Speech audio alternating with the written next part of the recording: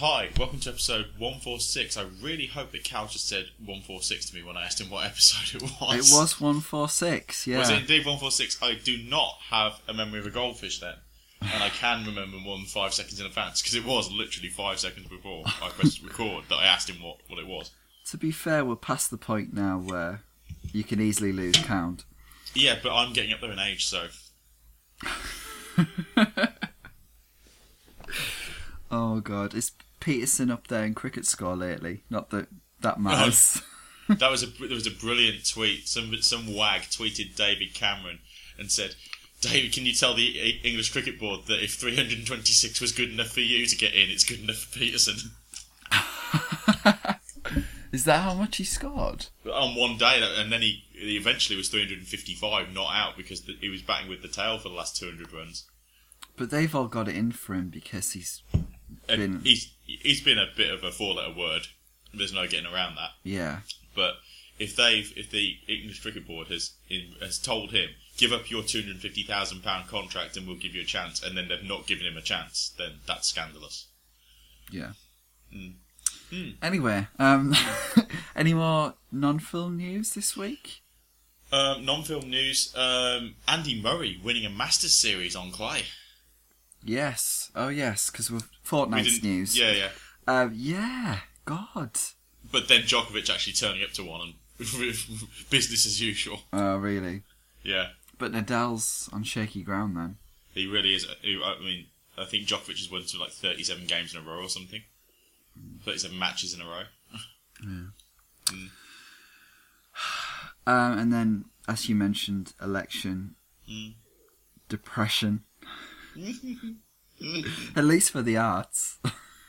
Well, yeah. It was a bit of a surprise, but not really, because Miliband was completely unelectable. Yeah, I don't think it was a surprise that he got the most votes. It's just the SNP was the shock. Yeah, but I mean, haven't they got some kind of 19-year-old kid as an MP now? The SNP? Yeah. It's possible. It's yeah, possible. I think they do. Which proves that people will just vote for anyone. Yeah, it doesn't matter. It's more on the party. But yes, so we're right wing for another 5 years. Marvellous. Well, UKIP didn't get in. Yeah, that could have been worse. Yeah. Right. Birthdays? Let's do birthdays, yeah. Right.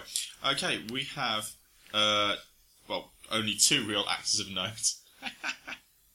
Tina Fey and Chow Yun-fat. Both now, birthday. I thought you meant sexual notes for a second. And then you said Chow Yun-fat. Well, I don't know. He's quite dashing back in Handsome Crouching Tiger, Hidden Dragon, but I don't think Garrett would have had much to worry about. No. But the interesting trio that I uncorked behind the camera, Richard Brooks. Let's talk about Richard Brooks, who directed The Professionals. Very good film. Wrote Cat on a Hot Tin Roof. Mm-hmm. In Cold Blood. Did he win? Did he win for that? I'm just flicking up his awards now so I can answer my own question. Yeah, he won for Elmer Gantry, which I don't think was probably his best writing. I'm not a huge fan of Elmer Gantry. I mean, it's fine, but I think she's better than him, and I think he's good. But it's very much like the Apostle. But I think Duvall's better. You mean Simmons? Yeah. No, I meant male-wise, but I think Simmons better than him. Yeah. Yeah. Yeah. I mean, if you think of all the Burt Lancaster performances, it's not the one that stands out to me. No. But I didn't realise he directed Cat on a Hot Tin Roof as well. I mean, obviously it's Tennessee Williams, so that's where it's all coming from. But when you consider that it was... I mean, that year was all about The Apartment, really. for the yeah, Oscars. yeah. And when you've got, I've just got who it was up against. It was up against Inherit the Wind, Sons and Lovers, The Sundowners, and Tunes of Glory. I haven't seen the latter. I really want to see Tunes of Glory and Sons and Lovers. They're both British films. Sons and Lovers is beautifully shot. It looks absolutely gorgeous. Tunes of Glory, I'd never heard of. It's a Ronald Neame film. Yeah. Okay. Yeah. Guinness Mills. Okay. Kay Walsh. Yes. Interesting. But Sundowners is great. Well, it's Here we go. She's so fun. She's brilliant. Glynis Johns is just so fun. All right. Oh, you mean Car? I think both of them. Yeah. No, I adore the supporting performances in this film. I think Johns is a complete hoot, total hoot. Yeah.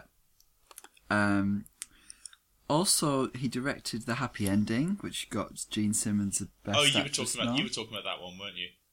In the Red Light District, not too long ago. Have you seen that one? Was that? I have seen it, but I think it was a while ago. Oh, right. I remember you mentioning it. Anyway. Yeah, but she was good in it. I was surprised because I'm not the biggest fan of hers in general. But he also did Looking for Mr. Goodbar, which I've not seen, but I've heard quite salacious things mentioned about that one. Well, it's Keaton. It's the same year as Annie Hall, and so she was getting some mention for that as well. Yeah, and Tuesday Well got a nomination, I think, in supporting. But Sweet Bird of Youth, he directed as well. Obviously, he was doing the... And I like that more than something like The Brothers Karamazov, which is pretty... it's just... Is that Lee J. Cobb? Yes. He's hamming it up. Well, I saw a clip and that's what it seemed like. It's Yul Brynner and Maria Schell, who we mentioned the other couple of weeks ago. Yeah. But it's not great. It's really not great. But decent director, I think. Yes, definitely. Who else behind the camera? Terry Zwigoff. Is Ghost this- World. Yeah. Ghost World.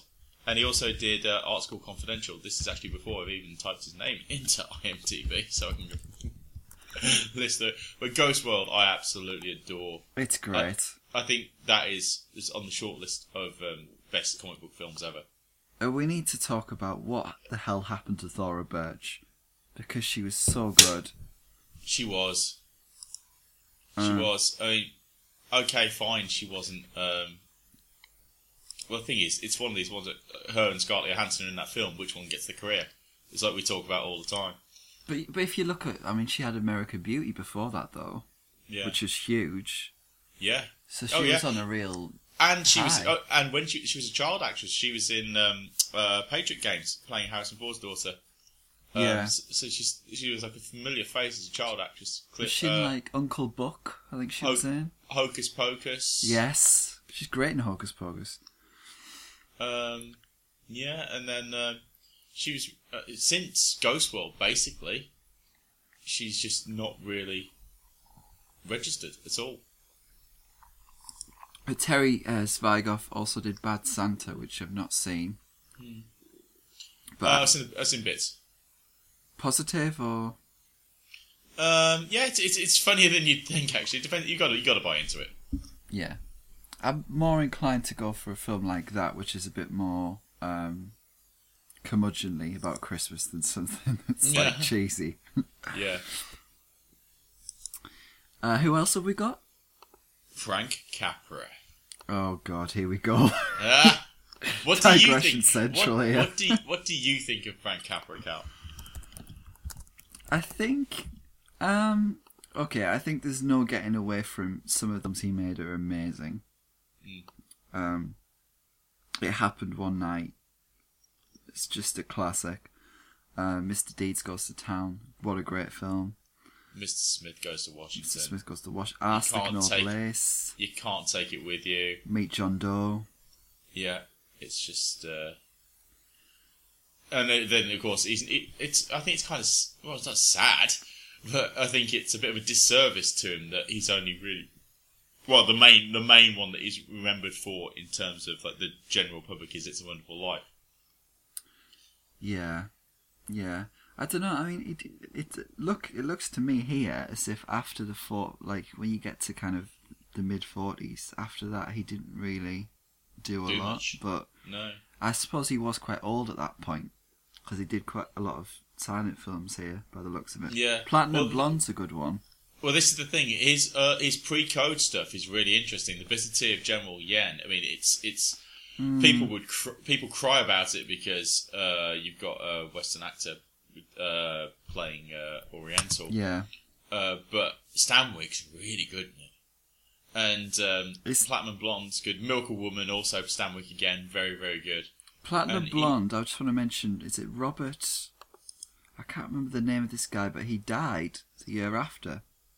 Robert Williams. Robert Williams, yeah, he was really, really good. He's the best thing in it. And because people only really remember it for Harlow.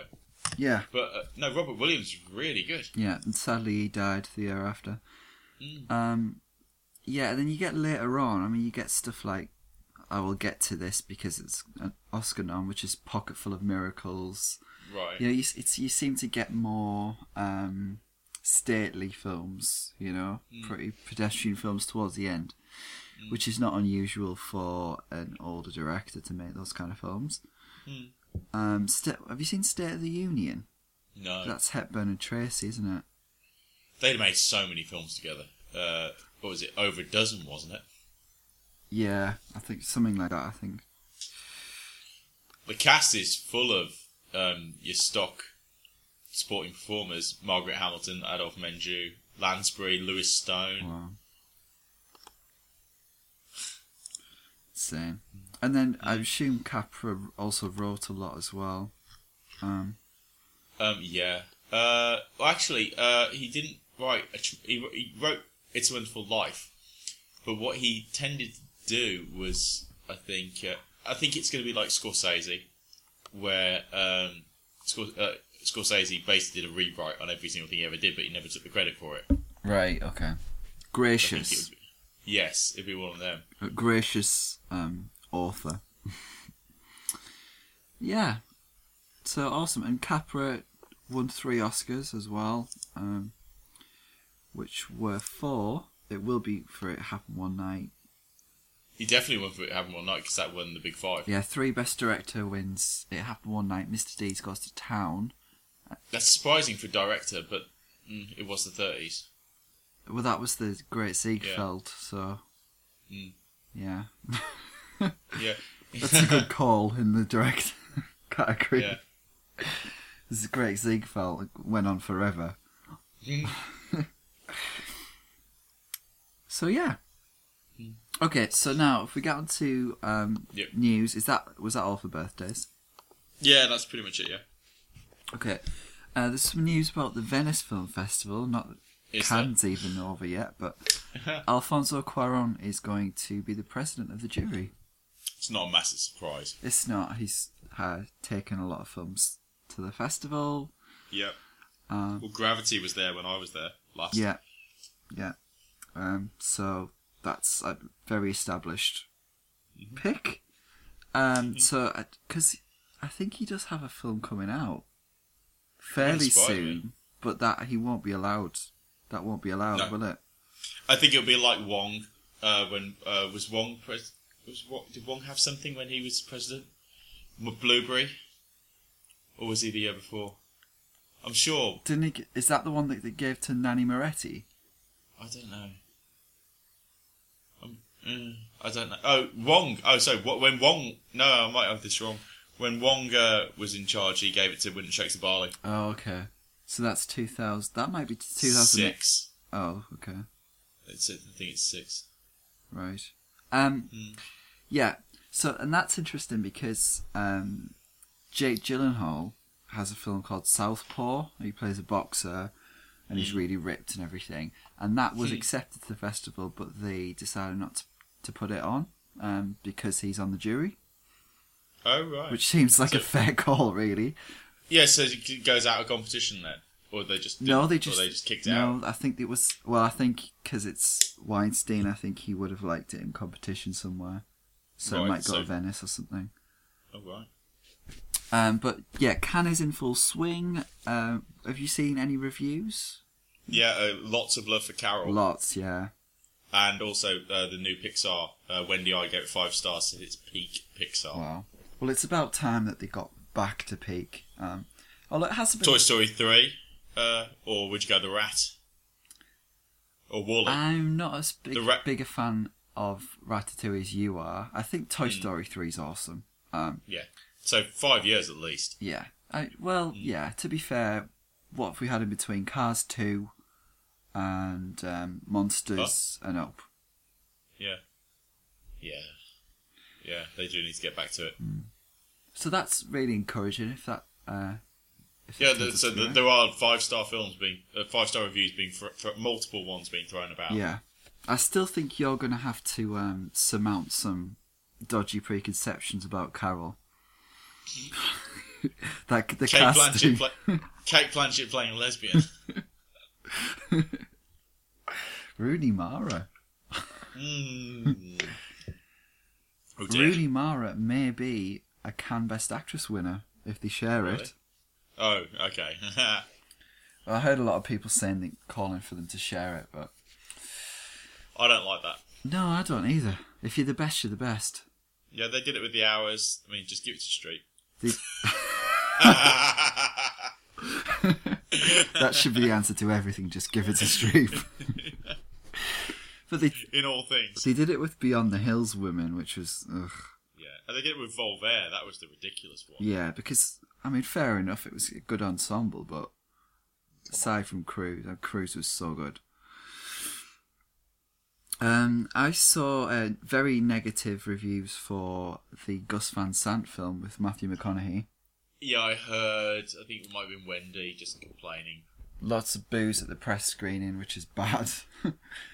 Well, didn't Marie Antoinette get booed? That's true. I don't know. I think that might have been at the public screening, wasn't it? I think there was some reportage at the time of Gallic booze, and they were like, which is complete BS because it had been released in France before, like 5 days before, and it got 4-star reviews across the board. So the French press had seen it, and they certainly weren't booing it. Right. And of course, infamously, you're going to do it. you were going to bring up 2046. Roger Ebert booing 2046. Yeah, not his finest moment. No. Nor his review of Roman Polanski's Tess, where he told you the plot up until the last 5 minutes of the film.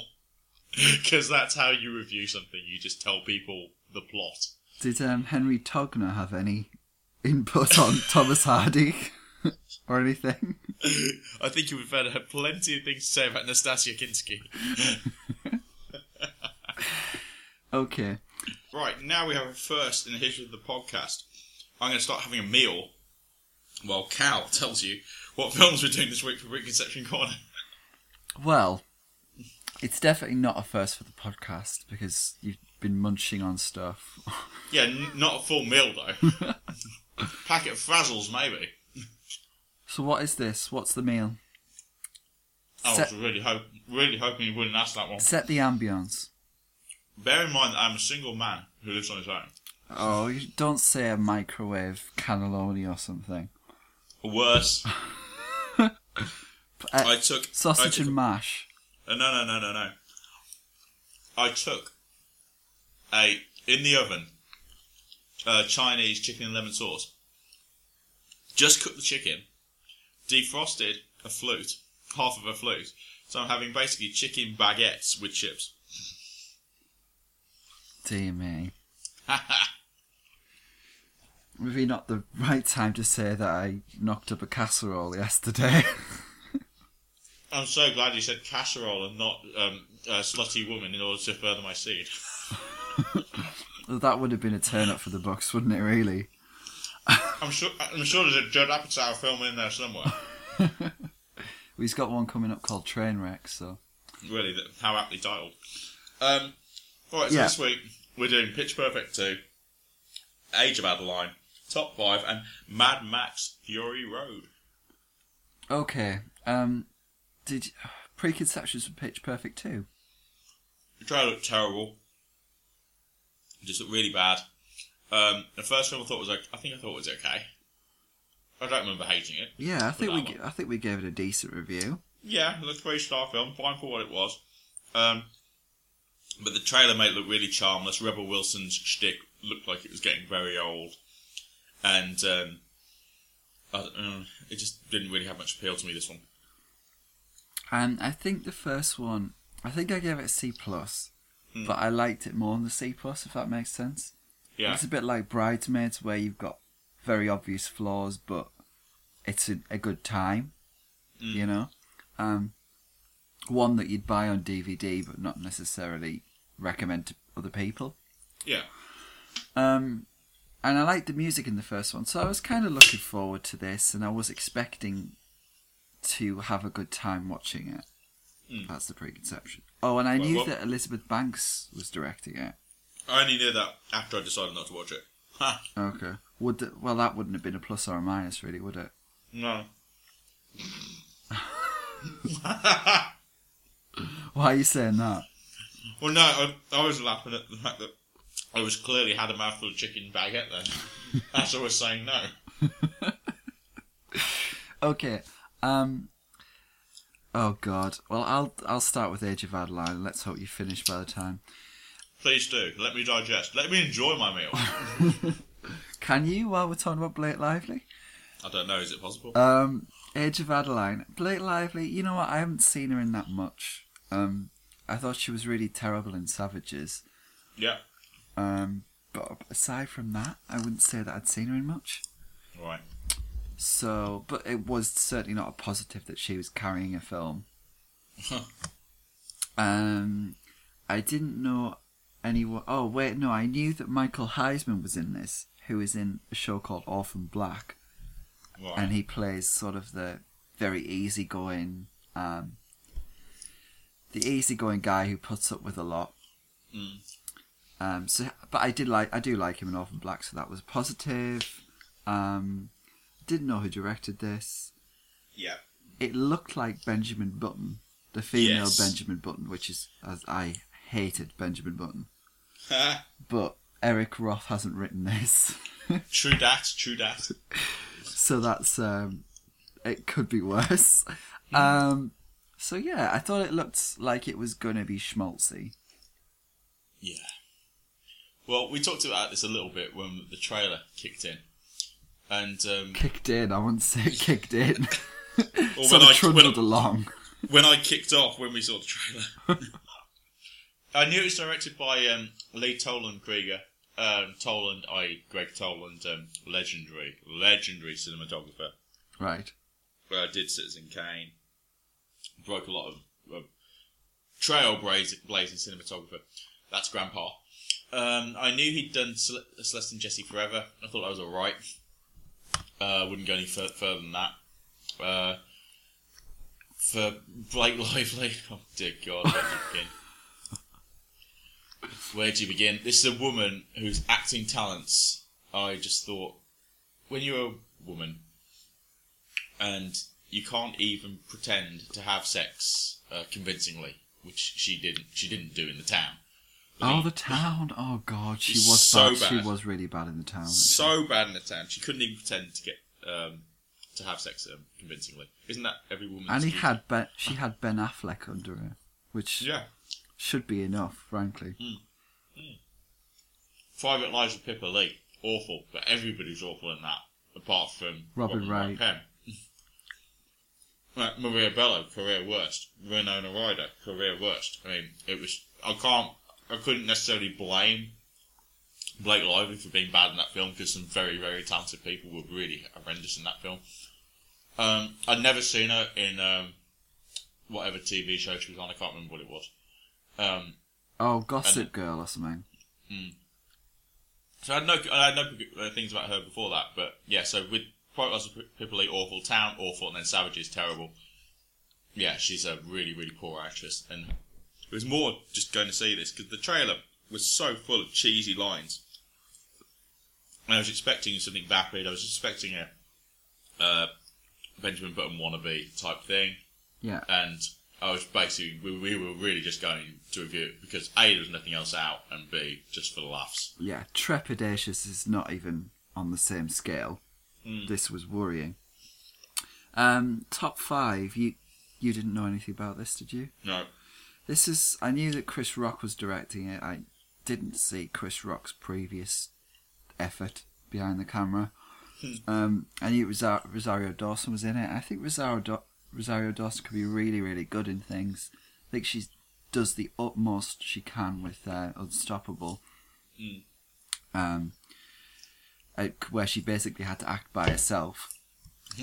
Because she was she didn't even meet Denzel Washington. They have one scene together. So I think she did really well with that. And she was really good in Rent. Slightly dodgy in Trance. I like her in 25th Hour. Is she in that? Oh yeah.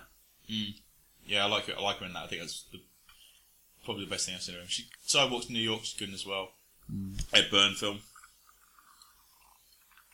Yeah. So I went neither here nor there with this really. Mad Max. Have you seen the originals? Bits of when I was a kid. I didn't like them. I thought they were boring and weird. Yeah. So I don't really have specific memories of them. Except that I didn't really care for them. Tom Hardy, not a plus by any stretch of the imagination. I just think it just comes across as thinking that he's the big I am. And wants to be Marlon Brando. Not in a good way. And so, massive negative, really, him being in the lead. Charlize, I quite like. I've never really been wowed by her, but there are certain things that I do think she's good in. But I didn't think Burning this was going to Plane. be one of Burning Plane, young adult. Yeah. Yeah. But I didn't think this was going to be one of them. This just looked like a straight down the line action film. Right. Yeah. It's sort of like when I saw Mad Max on the TV listings whenever it's been on, I thought, oh, really? It's just, it didn't look like my cup of tea, the originals. So it just looked very cults, dystopian cult stuff, which is not really what I'm into. I'll be honest, I only saw this because the reviews were so good. Are they? We could talk about it later. But yes. So, with Tom Hardy, I would say is a plus for me. It was great in Warrior and Locke. Charlize wouldn't have been a plus back in the day, but she seems to be getting better. So, this could have gone either way for me. Yeah. Right, so tell me about Pitch Perfect 2. Okay, Pitch Perfect 2. This takes place a year after the Bellas, the Barden Bellas as they are known, won the World Championship, and they are in their last year of college, believe it or not. Not. It's the Duff situation. Yeah. The film opens with them performing a really embarrassing routine which goes wrong, which involves Rebel Wilson exposing herself to the president, and they are subsequently removed from the ACCA circuit in order to regain their status. They need to win an Their acceptability. Nice. They need to win an international competition that no American team has ever won. The World Cup. The World Cup, yeah. I was just putting down the can of Red Stripe. You beat me to it. We have to rub it in their faces because they win everything. Yeah. But to do that, they must defeat, with the help of Haley Steinfeld, Really? Das Sound Machine, which is the talented German group who are the favourites for the crown. I've never heard that. Well, that in and of itself is literally unbelievable. German musicians would be the favourite for a competition. Pop. Okay. Quick observation about this one. What I noticed, going along the German train of thought, it's mildly xenophobic. So you do have the Germans are represented as pretty much Aryan pricks with no redeeming personality traits. So they are really tall, they are really white, they have no sense of humour, you know? Yeah. So that's kind of a bit disappointing, even though we can argue how true that is. Also, that like the members of the Bellas who are foreign, including Rebel Wilson, are kind of the weirdos of the group. Right. Which I noticed in this one. They're the kooky ones, and it's good that they include foreign people in it. They're not all Yanks, but at the same time, they are all kind of a bit odd. But it's just something. I mean, it's not something I'm massively offended by. It's just something I noticed in this one that I didn't notice in the first one. Yeah. And then you've got, when they do get into this international competition, you've got kind of mildly xenophobic jokes. Like there's a really distasteful Korean barbecue joke, which doesn't go down very well. But on a plus point, do you remember me criticising it last time, the first one, because she gives up her dream, basically? Yeah. At the end of the film. Mm-hmm. So she wants to be this big music producer, and she gives it up to stay there with them. But in this one, they reveal that she hasn't. So she's actually interning at the recording studio. Whatever. But I kind of like that they haven't dropped that. They stayed true to the character in some way there. And even though, I mean, interning at a recording studio is a bit of a cushy gig anyway for anyone. Well, yeah. Least of all a wannabe music producer. So, of course, you get the scene where she offers a creative input. You know, she's like the girl in the corner, the Anne Hathaway in The Devil Wears Prada or whatever. So, and this all kind of leads to Haley Steinfeld getting an original song Oscar bid. The song they eventually sing is written by Haley Steinfeld's character. So, but that's fine. That's all fine. It's really funny. I don't think Rebel Wilson's shtick has gotten old. Right. I think she's hilarious. It's just, I don't know. Maybe it's just because I've seen her on chat shows before, and I also think she's really funny there. So I kind of just like her in general. Right. And I think she can make potentially wooden lines quite funny. You know, her timing can often be quite good.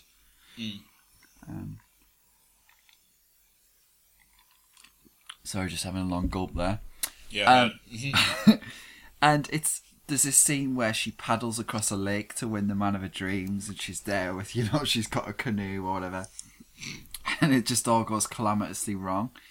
But she does it in a way that's not spoofy. You know, it's actually quite funny. Right. But anyway, it's there's stuff like in it where they all visit this country retreat to rediscover their sound and bond with each other. It's like the bonding technique. It's like Radiohead making OK Computer. Is that what happened? They basically hired Jane Seymour's massive house and just locked themselves there for like 4 months or something. What, and took a lot of drugs? Like a stately home type thing. It's actually the same house that Robbie Williams hired and then pretended it was his when he had cribs. What's Jane Seymour doing hiring out a house? Just being hot. Age-appropriate hotness, obviously. Anyway, yeah, so that's the method they use. It's all very campfire, you know, hippie-ness. So that's fun. The commentators are good value. Elizabeth Banks and her partner in the commentary booth. Yeah, they were the best in the first film, I thought. Yeah, really good. And then there are some great musical set pieces. You know, there's this really big showdown where there's like 4 groups against each other, and there's different categories like country and 90s hip hop, and they all kind of battle each other. And it's really good. You know, it's really musically, it's quite, you know, with the Germans, I actually recognised one of them from the woman from the trailer. She was in Borgen, the Sid Barrett Knudsen TV show. Is she actually German then? No, I think she's Danish. I'd assume because she was in Borgen. Mm. So is that just a 2D performance / role? Yeah, it's disappointing. Yeah, they're just the villains to be beaten. Mm-hmm. It's a bit like, I mean, I wouldn't even say it's as good as Bring It On. Right. The villains in Bring It On, you know, which I do like Bring It On. The scoff. No. I was just remembering. This is a long time ago. Walking around, coming into a girlfriend's lounge, saying, "Are you watching Bring It On again?" I'm like, "I mean the sequel, not the first one for the second time." Oh God. I didn't even bother with the sequel, but as sequels go, this isn't too bad. So I'm gonna. I mean, the thing is, it's a bit like there isn't much of a story. Well, yeah. You know, it's a bit like it's a bit like Death Proof, in that there isn't much of a story, but it's all about the dialogue and the characters and the general banter. Yeah. The bants. But the bants is good, so I'm going to give, perhaps a bit generous, but I'm going to give Pitch Perfect a B-. Stuff. Right, so, Age of Adeline, I take it is me. Go for it. Right. It's I don't know if it's a good thing or a bad thing that I never actually prepare these plot rundowns.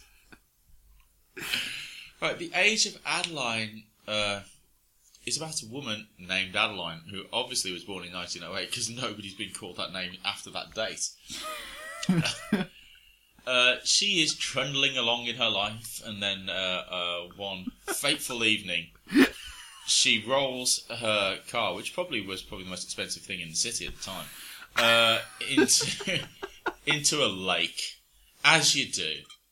And in the least Back to the Future of ways, 1.21 gigawatts of electrical bolts from a lightning stops her heart, and based on a medical theory that will be discovered 20 years from now.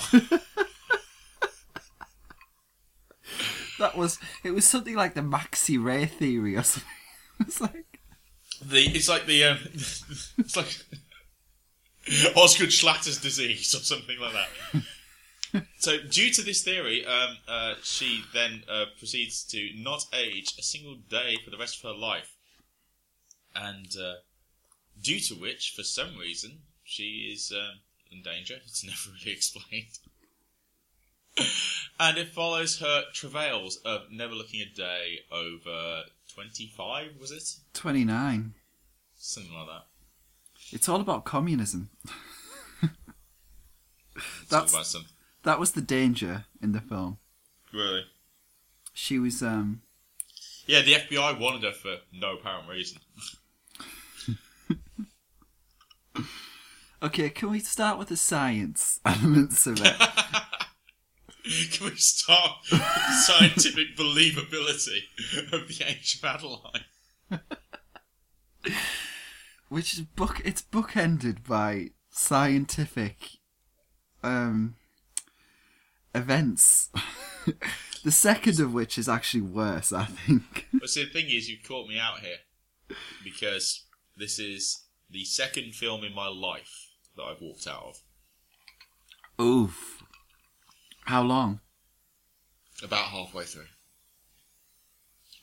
It got to a point where I was counting how many times my lungs would be used in the following hour that would require me finishing the film, and I didn't think it was worth it.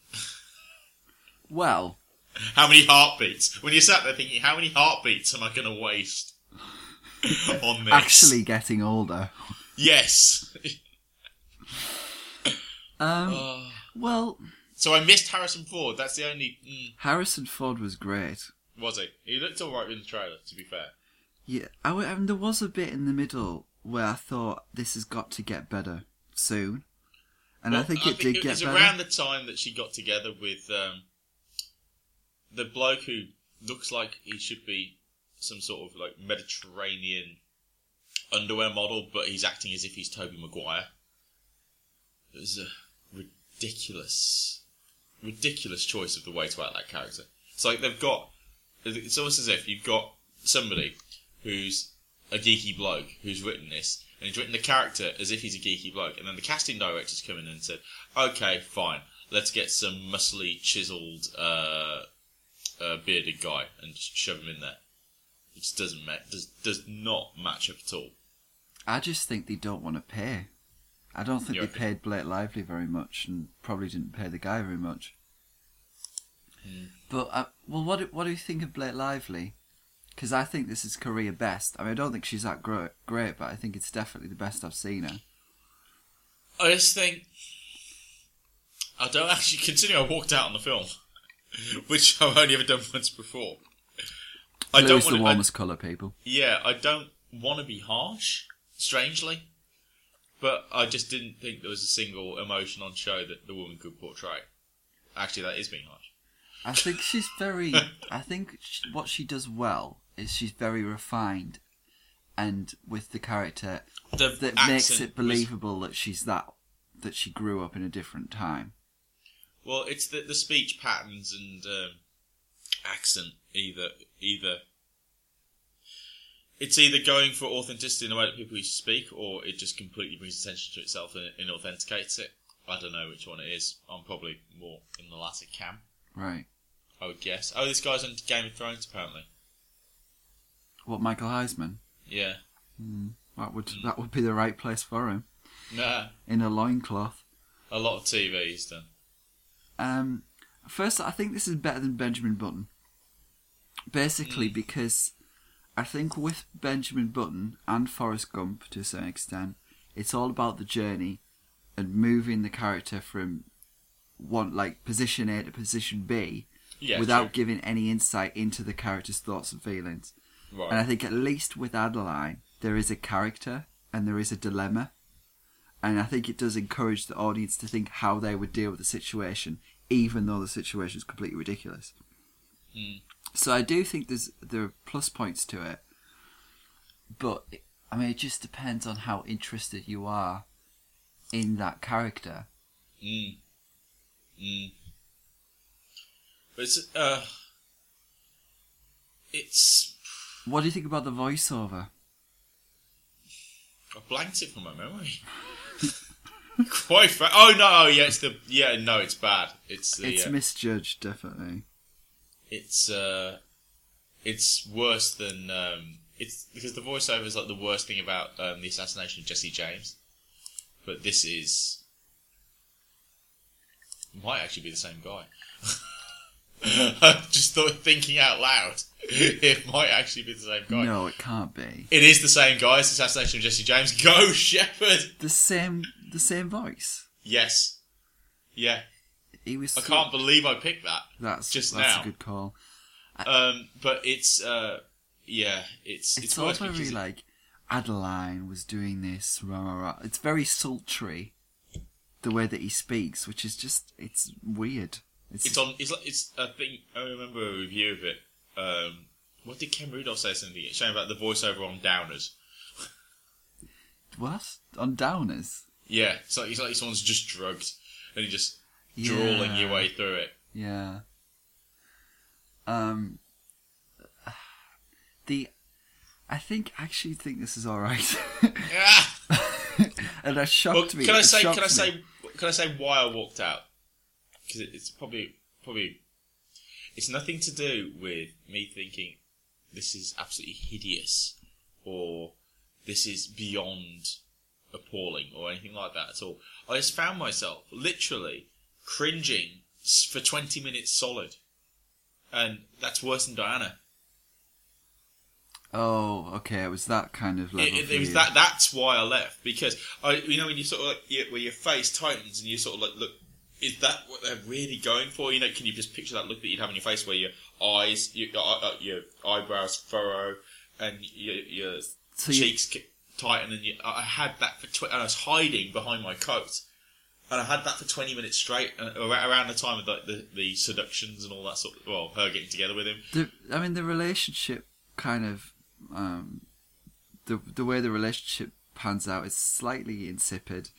I thought you were going to say slightly reminiscent of 50 Shades of Grey. No, he couldn't do that. That's the one negative.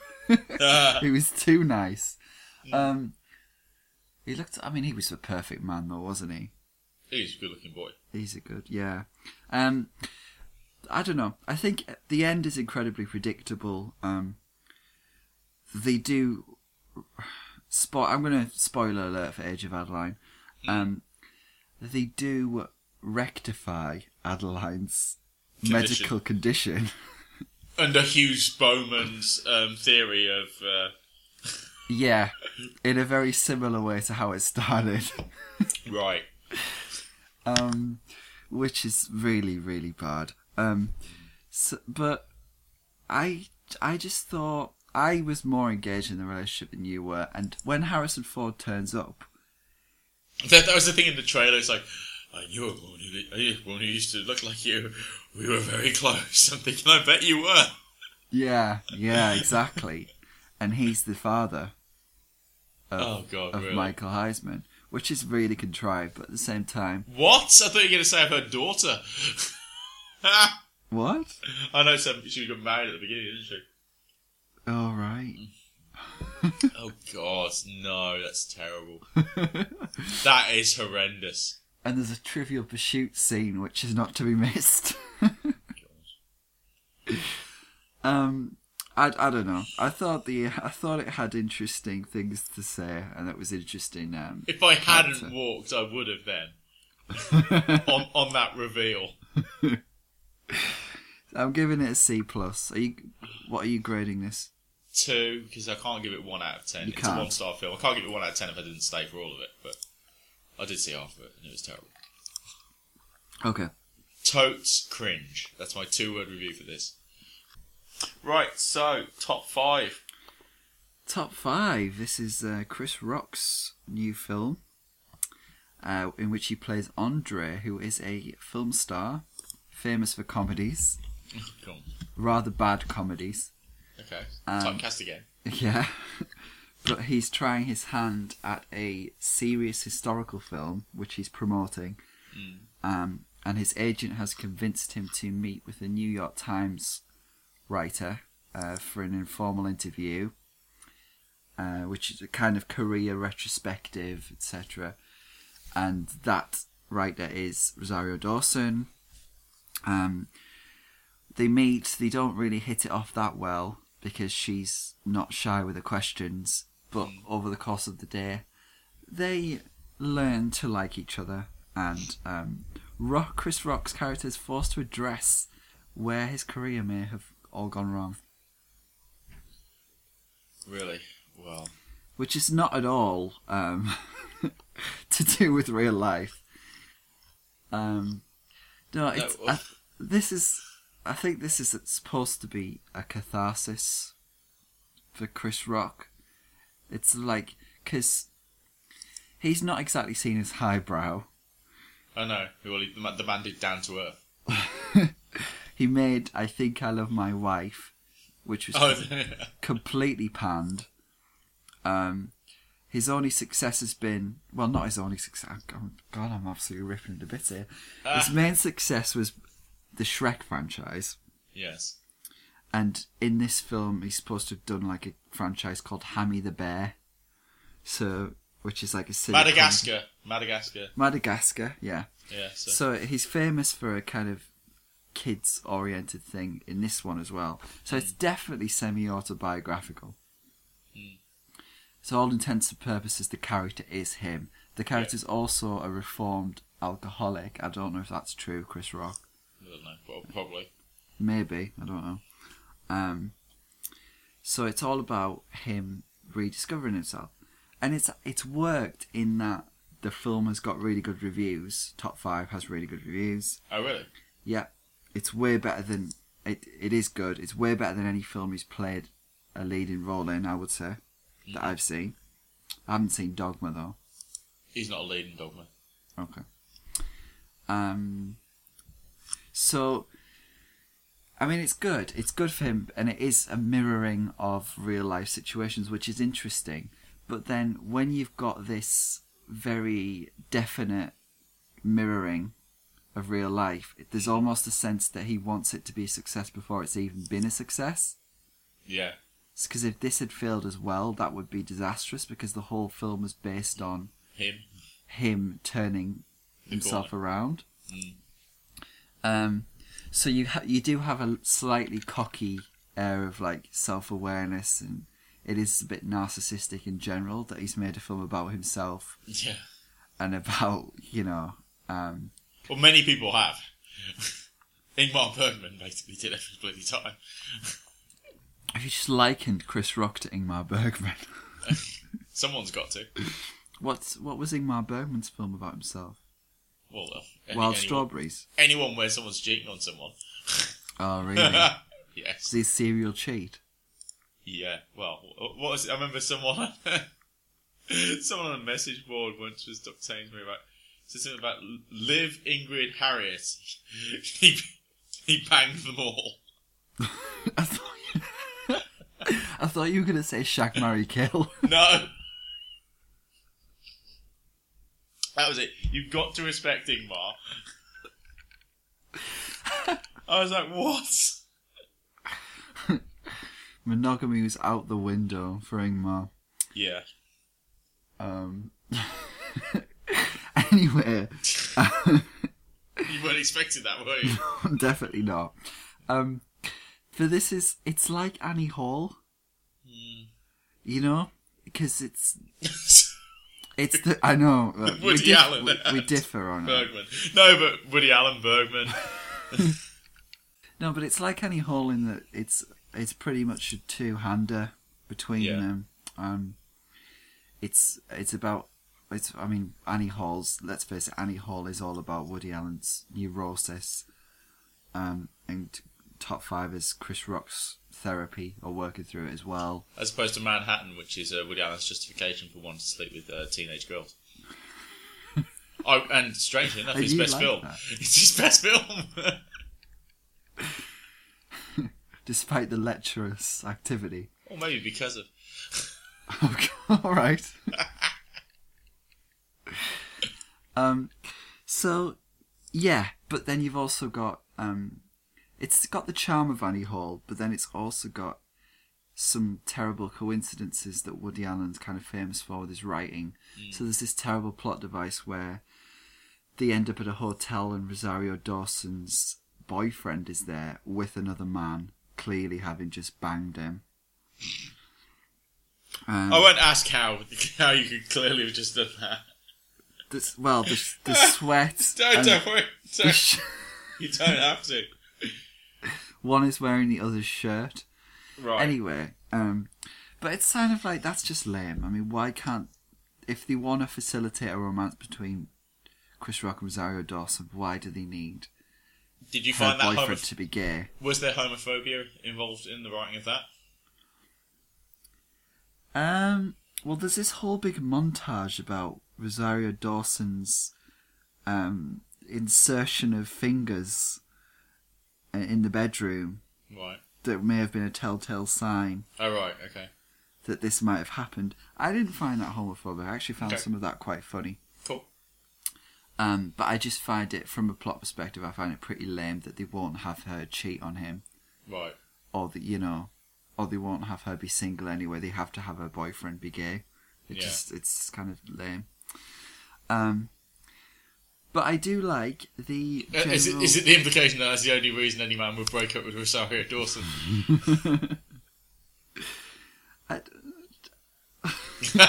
She's a good-looking woman, isn't she? So absolutely. It's just a very shallow way of... Let's just say Miss Poots is extraordinarily glad I didn't see the film. Oh, yes. I bet she is. I bet she's cheering as we speak. Yeah, she's from looking the top up. Of her podium. She's looking up from her Chinese chicken baguette. So, oh, thank God. Life's dream. Yeah, I think this is a pretty good engaging conflict between an artist and a critic, and I do like how the relationship between the artist and the critic is not it's drawn well. It's not like bitter. Yeah, I was going to say it's not Birdman with exactly, which was the worst part of Birdman. Lindsay Duncan. Yeah, and it's not. I mean, Chef as well started off badly, but it redeemed itself at the end with that.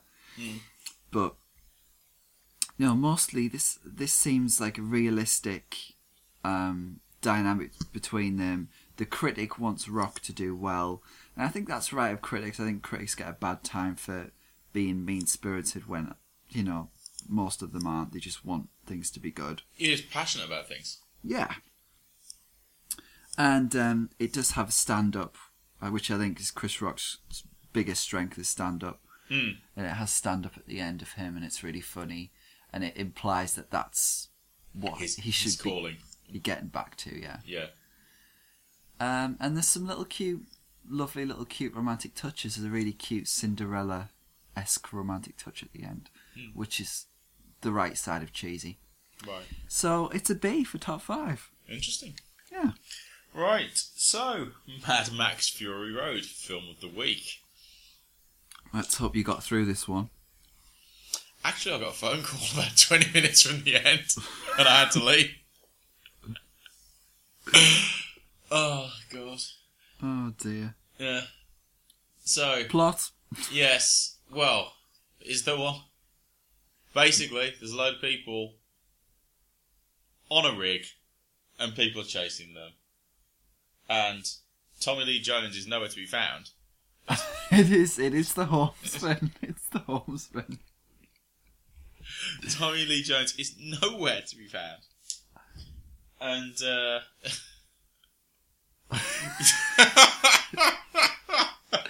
This is the Rover meets it's the the Rover Horseman. Yeah, I was about to say, it is. That is it precisely. It's the Rover meets the Horseman. And, it drops you in the middle of a chase, nightmare. A chase sequence, which is kind of like similar to Star Trek Into Darkness's opening sequence, in that it's ridiculously underwhelming, and they just put the title card up as if you just go, wow.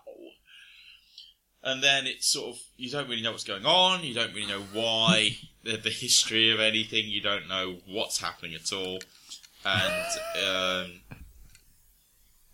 there's a lot of desert. And people drive stuff. It's set at the end of the world, and there's a lot of I wouldn't say a lot, but there's some philosophizing, like who killed the world, whose fault was it? I think I do like the film, but my biggest problem with it is there isn't enough story or character.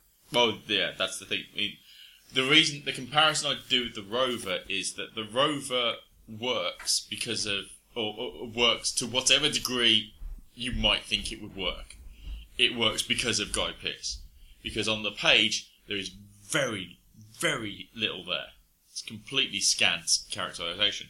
It relies on a powerhouse performance in order to paper over the cracks and just inject some life and vitality and just a feeling of being arrested into that character, which isn't there. It's purely performance based.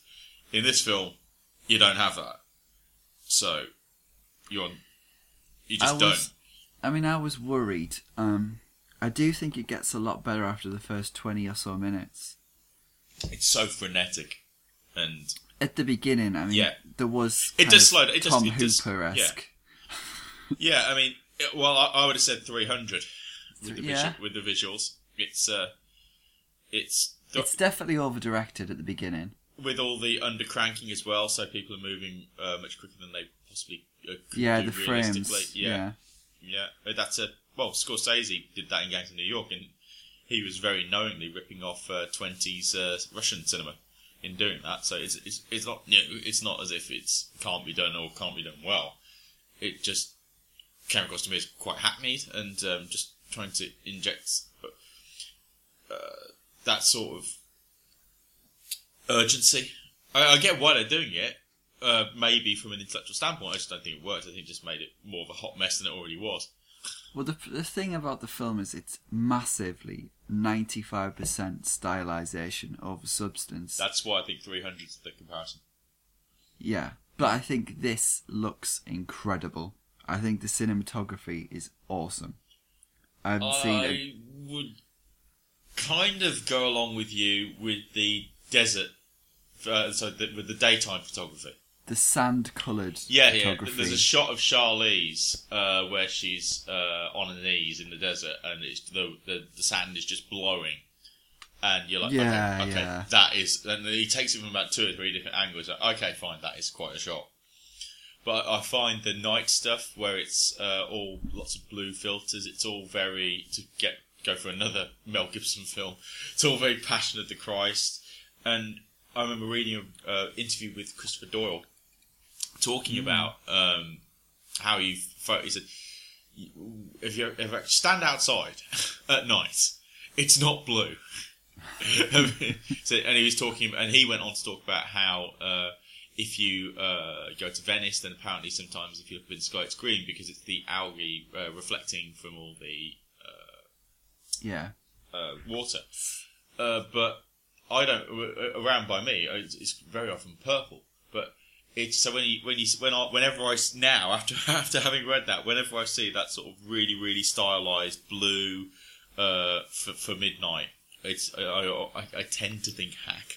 Well, doesn't there have to be water for it to be blue? Probably. Because there's no water, is there? No. It's just all... Funny you mentioned Doyle, because I watched Hero last night again. Wow. Just beautiful. Wow. I'd forgotten Maggie Chung was in it as well. Oh yeah. The scene on the lake, where the fight on the lake, and Zhang Zi and the leaves. Yeah. Oh, the visuals are just absolutely phenomenal. And the what is it with the arrows or something? Yeah. And to think that the man, when asked, "What was your greatest technical challenge on shooting Hero?" Finding a bar in the middle of the desert. Yeah. He wouldn't have found one in Mad Max. No. Although I think some people were drunk when they made it. I think that's mean. What do you think about the score? Shutter Island. Ooh. That sort of like honking. We mentioned it the other week. Honking, low brass, sort of danger, over egging. I think the sound mixing was quite inconsistent. Sometimes I thought it was really, really spot on, where the music wasn't intrusive on the action set pieces, and they got the balances just right. Other times, I think it was quite disjointed, and certain things were far too loud. I mean, the thing is, it's all very silly though. I mean, when you got like someone playing a stupidly massive guitar while they're all chasing someone. There's definitely a rock element to it. I think that's the whole thing with Tina Turner being cast in one of them, and I think there's some kind of rock cult association with the whole world. I think the world building in it is definitely good. And I admire the vision of the director that completely doesn't care about the audience in terms of like the people. I think it's probably best to have seen the other films. Yeah, to be in this sort of mindset of it. Yeah, and to realise because there must have been more plot in the other films about who these people are and what they want. Because I don't think you get much of a sense of the villains and what they're aiming for. No, not at all. And what is with Nicholas Hoult and those? I mean, what?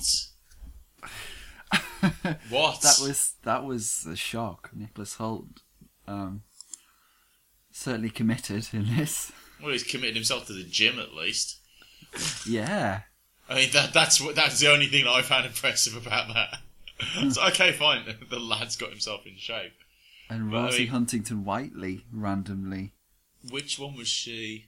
The pregnant one. Oh right, okay. States. I've heard of a name. I don't know who. I know she's a model, but I don't really know who she is.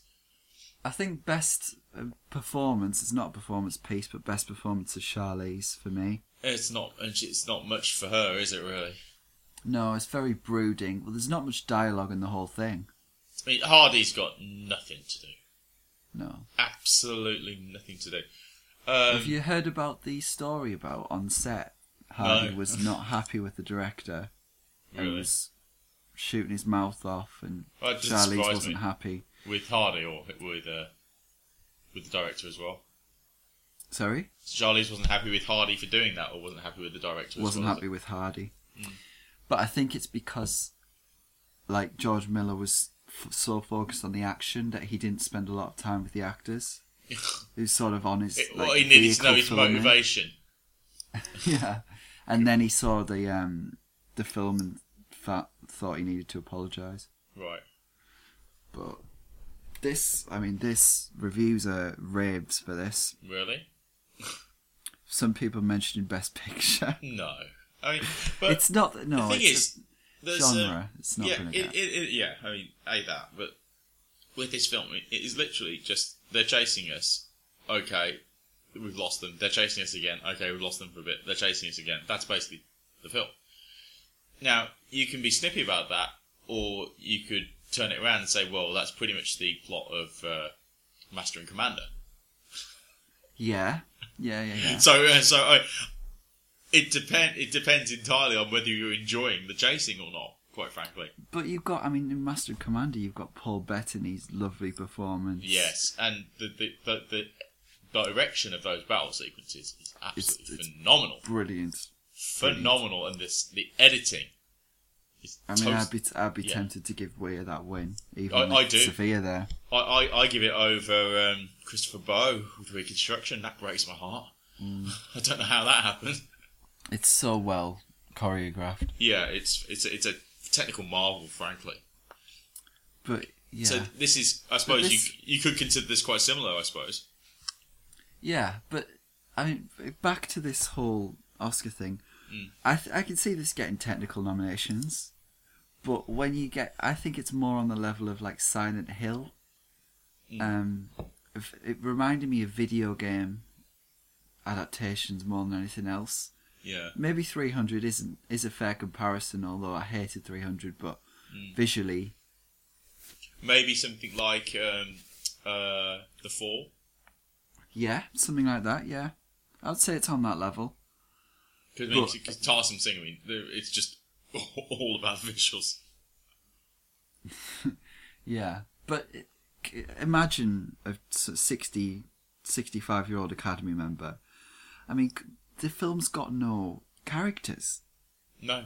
That's not going to appeal to mainstream audiences. It's just not. No. But if you look at it, just if you don't mind, briefly just talk about Charlize's career and the way that it's gone. Because after she did The Road and The Burning Plain, back to back. The Road, I hate. I really didn't like The Road. She did The Burning Plain, So The boring. Road, and Young Adults.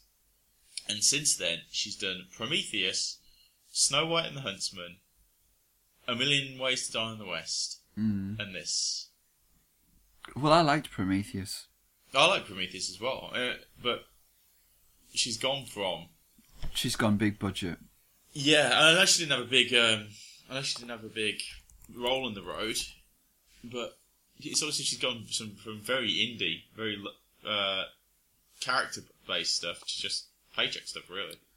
Well, if we look at what she's got coming up, she's doing this. There's a Huntsman. Oh, this I'm not happy about.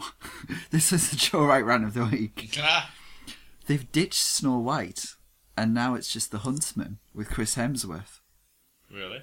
That's the sequel. What? I'm sure it's not. The fact that Kristen Stewart had an affair with the director has probably not helped, but Charlize is in The Last Face, which is directed by Sean Penn, so she's in that this year. Right? Is that how she met him? Probably before.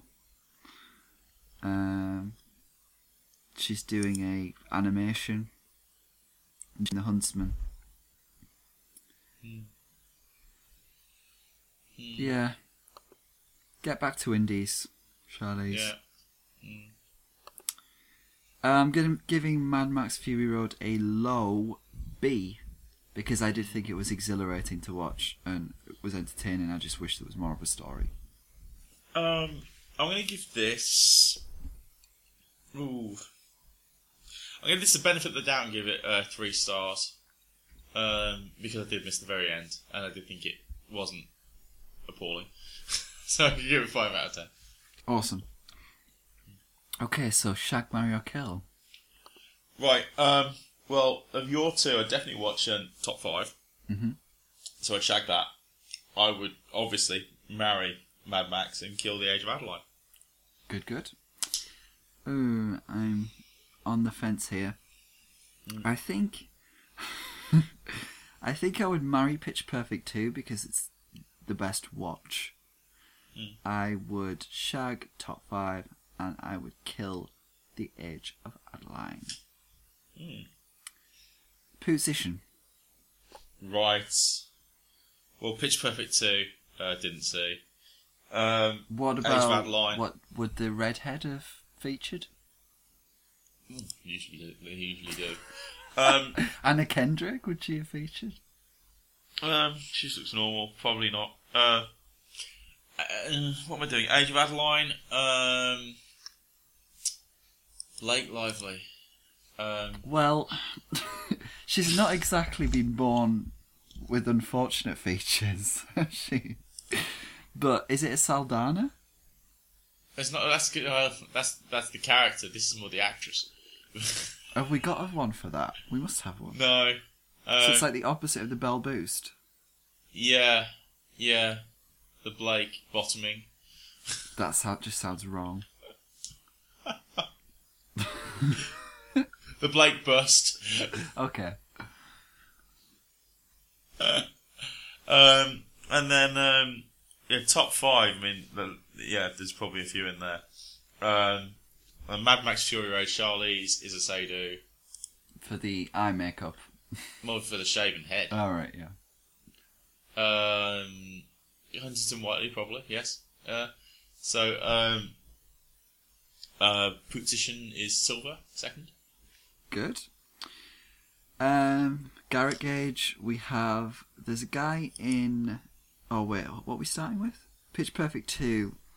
There's a guy in there, record producer, is a yes, Keegan-Michael Key. And he's actually 44, so that might be the oldest. Ousting. In gay terms, isn't that like 68? So it's Top Trudevi. Yes.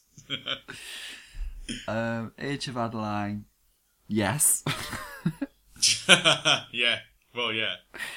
Yes and yes again. What about yeah. Harrison Ford back in the day. Yes, but What about young Harrison Ford in this film then? I forgot about him. Maybe he's a little bit too clean cut. He did look a bit, yeah. Bit young, maybe. Top 5, Chris Rock's a nope. I don't think there's anyone else involved. Mad Max, Tom Hardy, he's a yes. Ooh, I thought there's Seydoux potential in there. What for the mask? Or just for general scuttiness. No. Takes more than that. I don't think there's anyone else of worth, is there? So that is a 4.0 on the gauge. Right, oh wow. Beaten to a pulp this week. Yeah. Okay, so we have a website. It's moodforpodcast.com. We're on Twitter at moodforpodcast. At Mood for Podcast. Facebook at the Mood for Podcast. You can check out on the website all our grades that we've given to these films, these delightful films this week. Next week we have Tomorrowland. What do you think? Doesn't look wonderful. Disney? Don't mind Disney. Don't mind Disney. Can I just point out the non-shock of the week? Mad Max Fury Road, shot by John Seal. John Seal? Cold Mountain. Oh, awesome. Yeah, Cold Mountain, Ripley, English Patience, and others. Some Mingellas. Mosquito Coast. He's back to Peter Weir. Yeah. Next week also the Poltergeist involving Rosemary DeWitt and Sam Rockwell. Yeah, I saw that and thought of you. Why? I thought you're a bigger fan of Rosemary than I am. Well, no, you're a bigger fan of horror than I am. Oh, that's true. We also have the Francois Ozon film, The New Girlfriend. Oh, is that out? That is out next week. We have Rosamund Pike in another thriller. Wow, Rosamund... Yeah.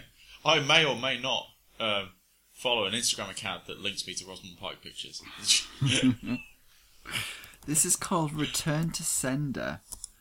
And I think it also stars Nick Nolte and Rumer Willis. Good grief. Okay, maybe it doesn't... It's an 18 as well. Really?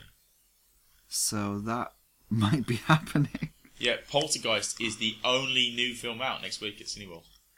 Oh, and Tomorrowland. Tomorrow. That's it. So, so no Return to Sender. No, everything else is the same. Okay. Amazingly, neither of us got round to a Royal Night Out. No. Well, after your Gerald rant, it didn't seem appropriate. No. And is the Tribe near you? Don't think so. Oh, it might be actually. Yeah, it was. I think it might have been this week at one of my art houses. So we may venture out for that one. And possibly. Get our Deaf handbooks out. Yes. Okay, do you have a jam? Sadly, no. I don't either. But we could listen to Haley Steinfeld might be able to play us out. Great. Haley Steinfeld, she's blossoming. Really? She after I disparaged her so horrendously. She may finally get to Douglas Booth's level.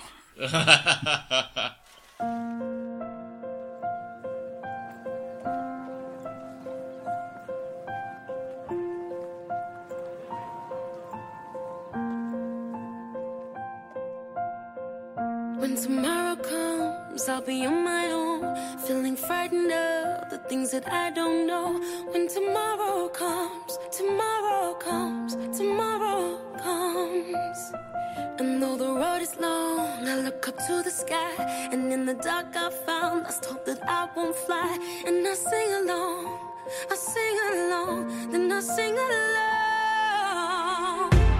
I got all I need when I got you and I look around me and see a sweet life. I'm stuck in the dark, but you're my flashlight. You're getting me through the night. You stole my heart when you shine it in my eyes. Can't lie, it's a sweet life. I'm stuck in the dark, but you're my flashlight. You're getting me through the night. 'Cause you're my flashlight.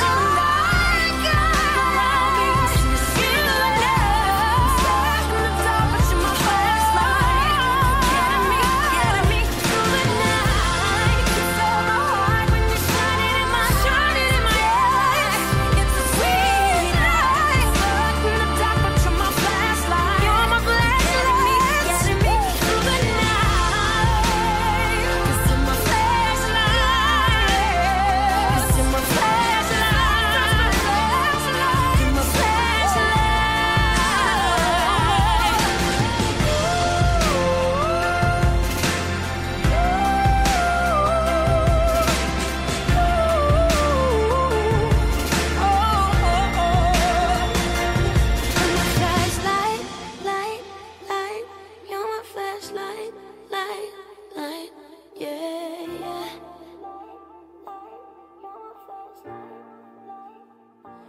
You're my flashlight.